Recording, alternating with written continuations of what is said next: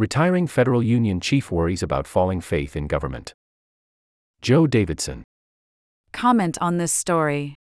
Tony Reardon, the retiring president of the National Treasury Employees Union, NTU, one of the country's largest federal worker unions,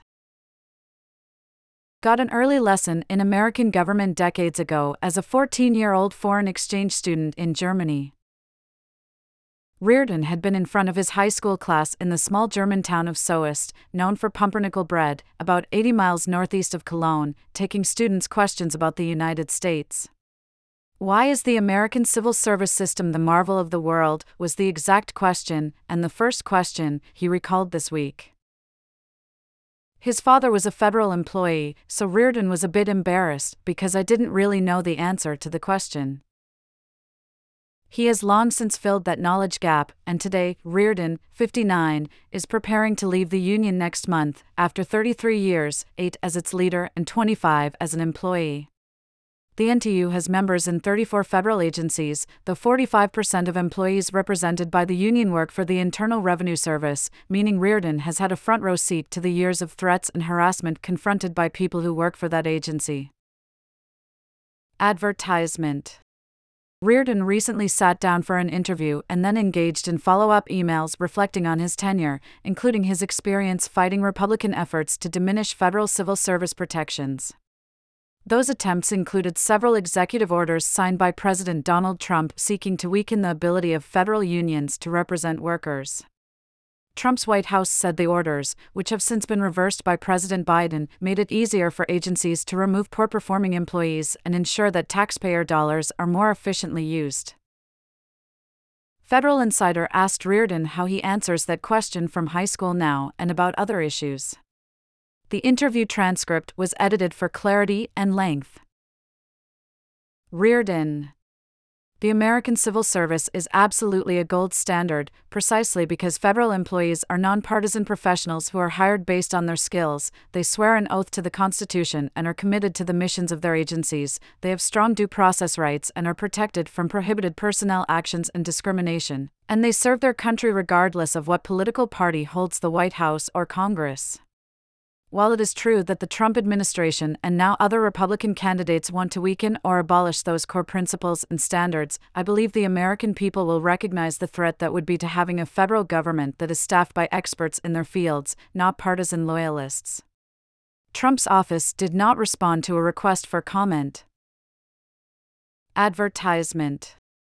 Threats and actual physical violence against the IRS have shaken the agency for years. A man angry at the IRS crashed a small plane into an agency facility in Austin in 2010. In May, the Treasury Inspector General for Tax Administration warned that taxpayers and anti-government or anti-tax groups with malevolent intent may use the internet or social media to track down and identify IRS employees, their families, their homes, and personal information to threaten, intimidate, or locate them for physical violence. In October, following the August approval of an $80 billion IRS budget boost over 10 years that included funding for new staff, another Inspector General report said recent incidents involving taxpayers who threatened or assaulted IRS employees underscore the dangers that these employees face. Threat-related reports have rapidly increased. Senator Charles E. Grassley, Republican Iowa, was among those who further charged the overheated political environment in August by asking on Fox and Friends if the IRS would have a strike force that goes in with AK-15s already loaded, ready to shoot some small business person in Iowa. Advertisement. Insider, what does this say about the atmosphere in which federal employees, particularly IRS employees, now work? Reardon, folks who are involved in politics, certainly on one side of the aisle, tend to really go after the IRS. And in so doing, kind of vilify not only the IRS, but IRS employees. That always concerns me because, number one, IRS employees, of course, are carrying out the tax laws that are put in place by Congress. And oftentimes it's members of Congress who are then going after the IRS or going after IRS employees. IRS employees feel like they have somewhat of a target on their backs. I've heard this countless times that when they walk outside their workplace, they will take off their badges because they don't want people knowing that they're IRS employees. Insider, why has this problem gotten worse? Advertisement. Reardon, they're reducing the amount of faith that people have in our government. It's what happened on January 6, the 2021 insurrection. You've got some very angry people who are mad about almost everything related to civil service and our government. That's when people who work in the civil service system began to get very concerned about their well-being.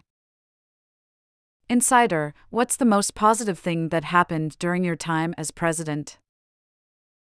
Reardon, I think paid parental leave for federal employees has been a really positive thing for a number of reasons. We've got pictures from parents of their newborn children saying how appreciative they are that there is now paid parental leave. The Federal Employee Paid Leave Act took effect on October 1, 2020. After August 10, Reardon's last day on the job, he plans to replace the stress of Washington with life in Bayboro, North Carolina, a town of 1,200 people that calls itself a Southern hospitality village. He wants to trade arguing with Congress for announcing at high school sports games. That's what makes my emotions sort of lift, he said. Reardon also gets emotional about federal civil servants. I've had the honor of seeing so many of our federal employees at work, he said, doing the job of the American people. Loading.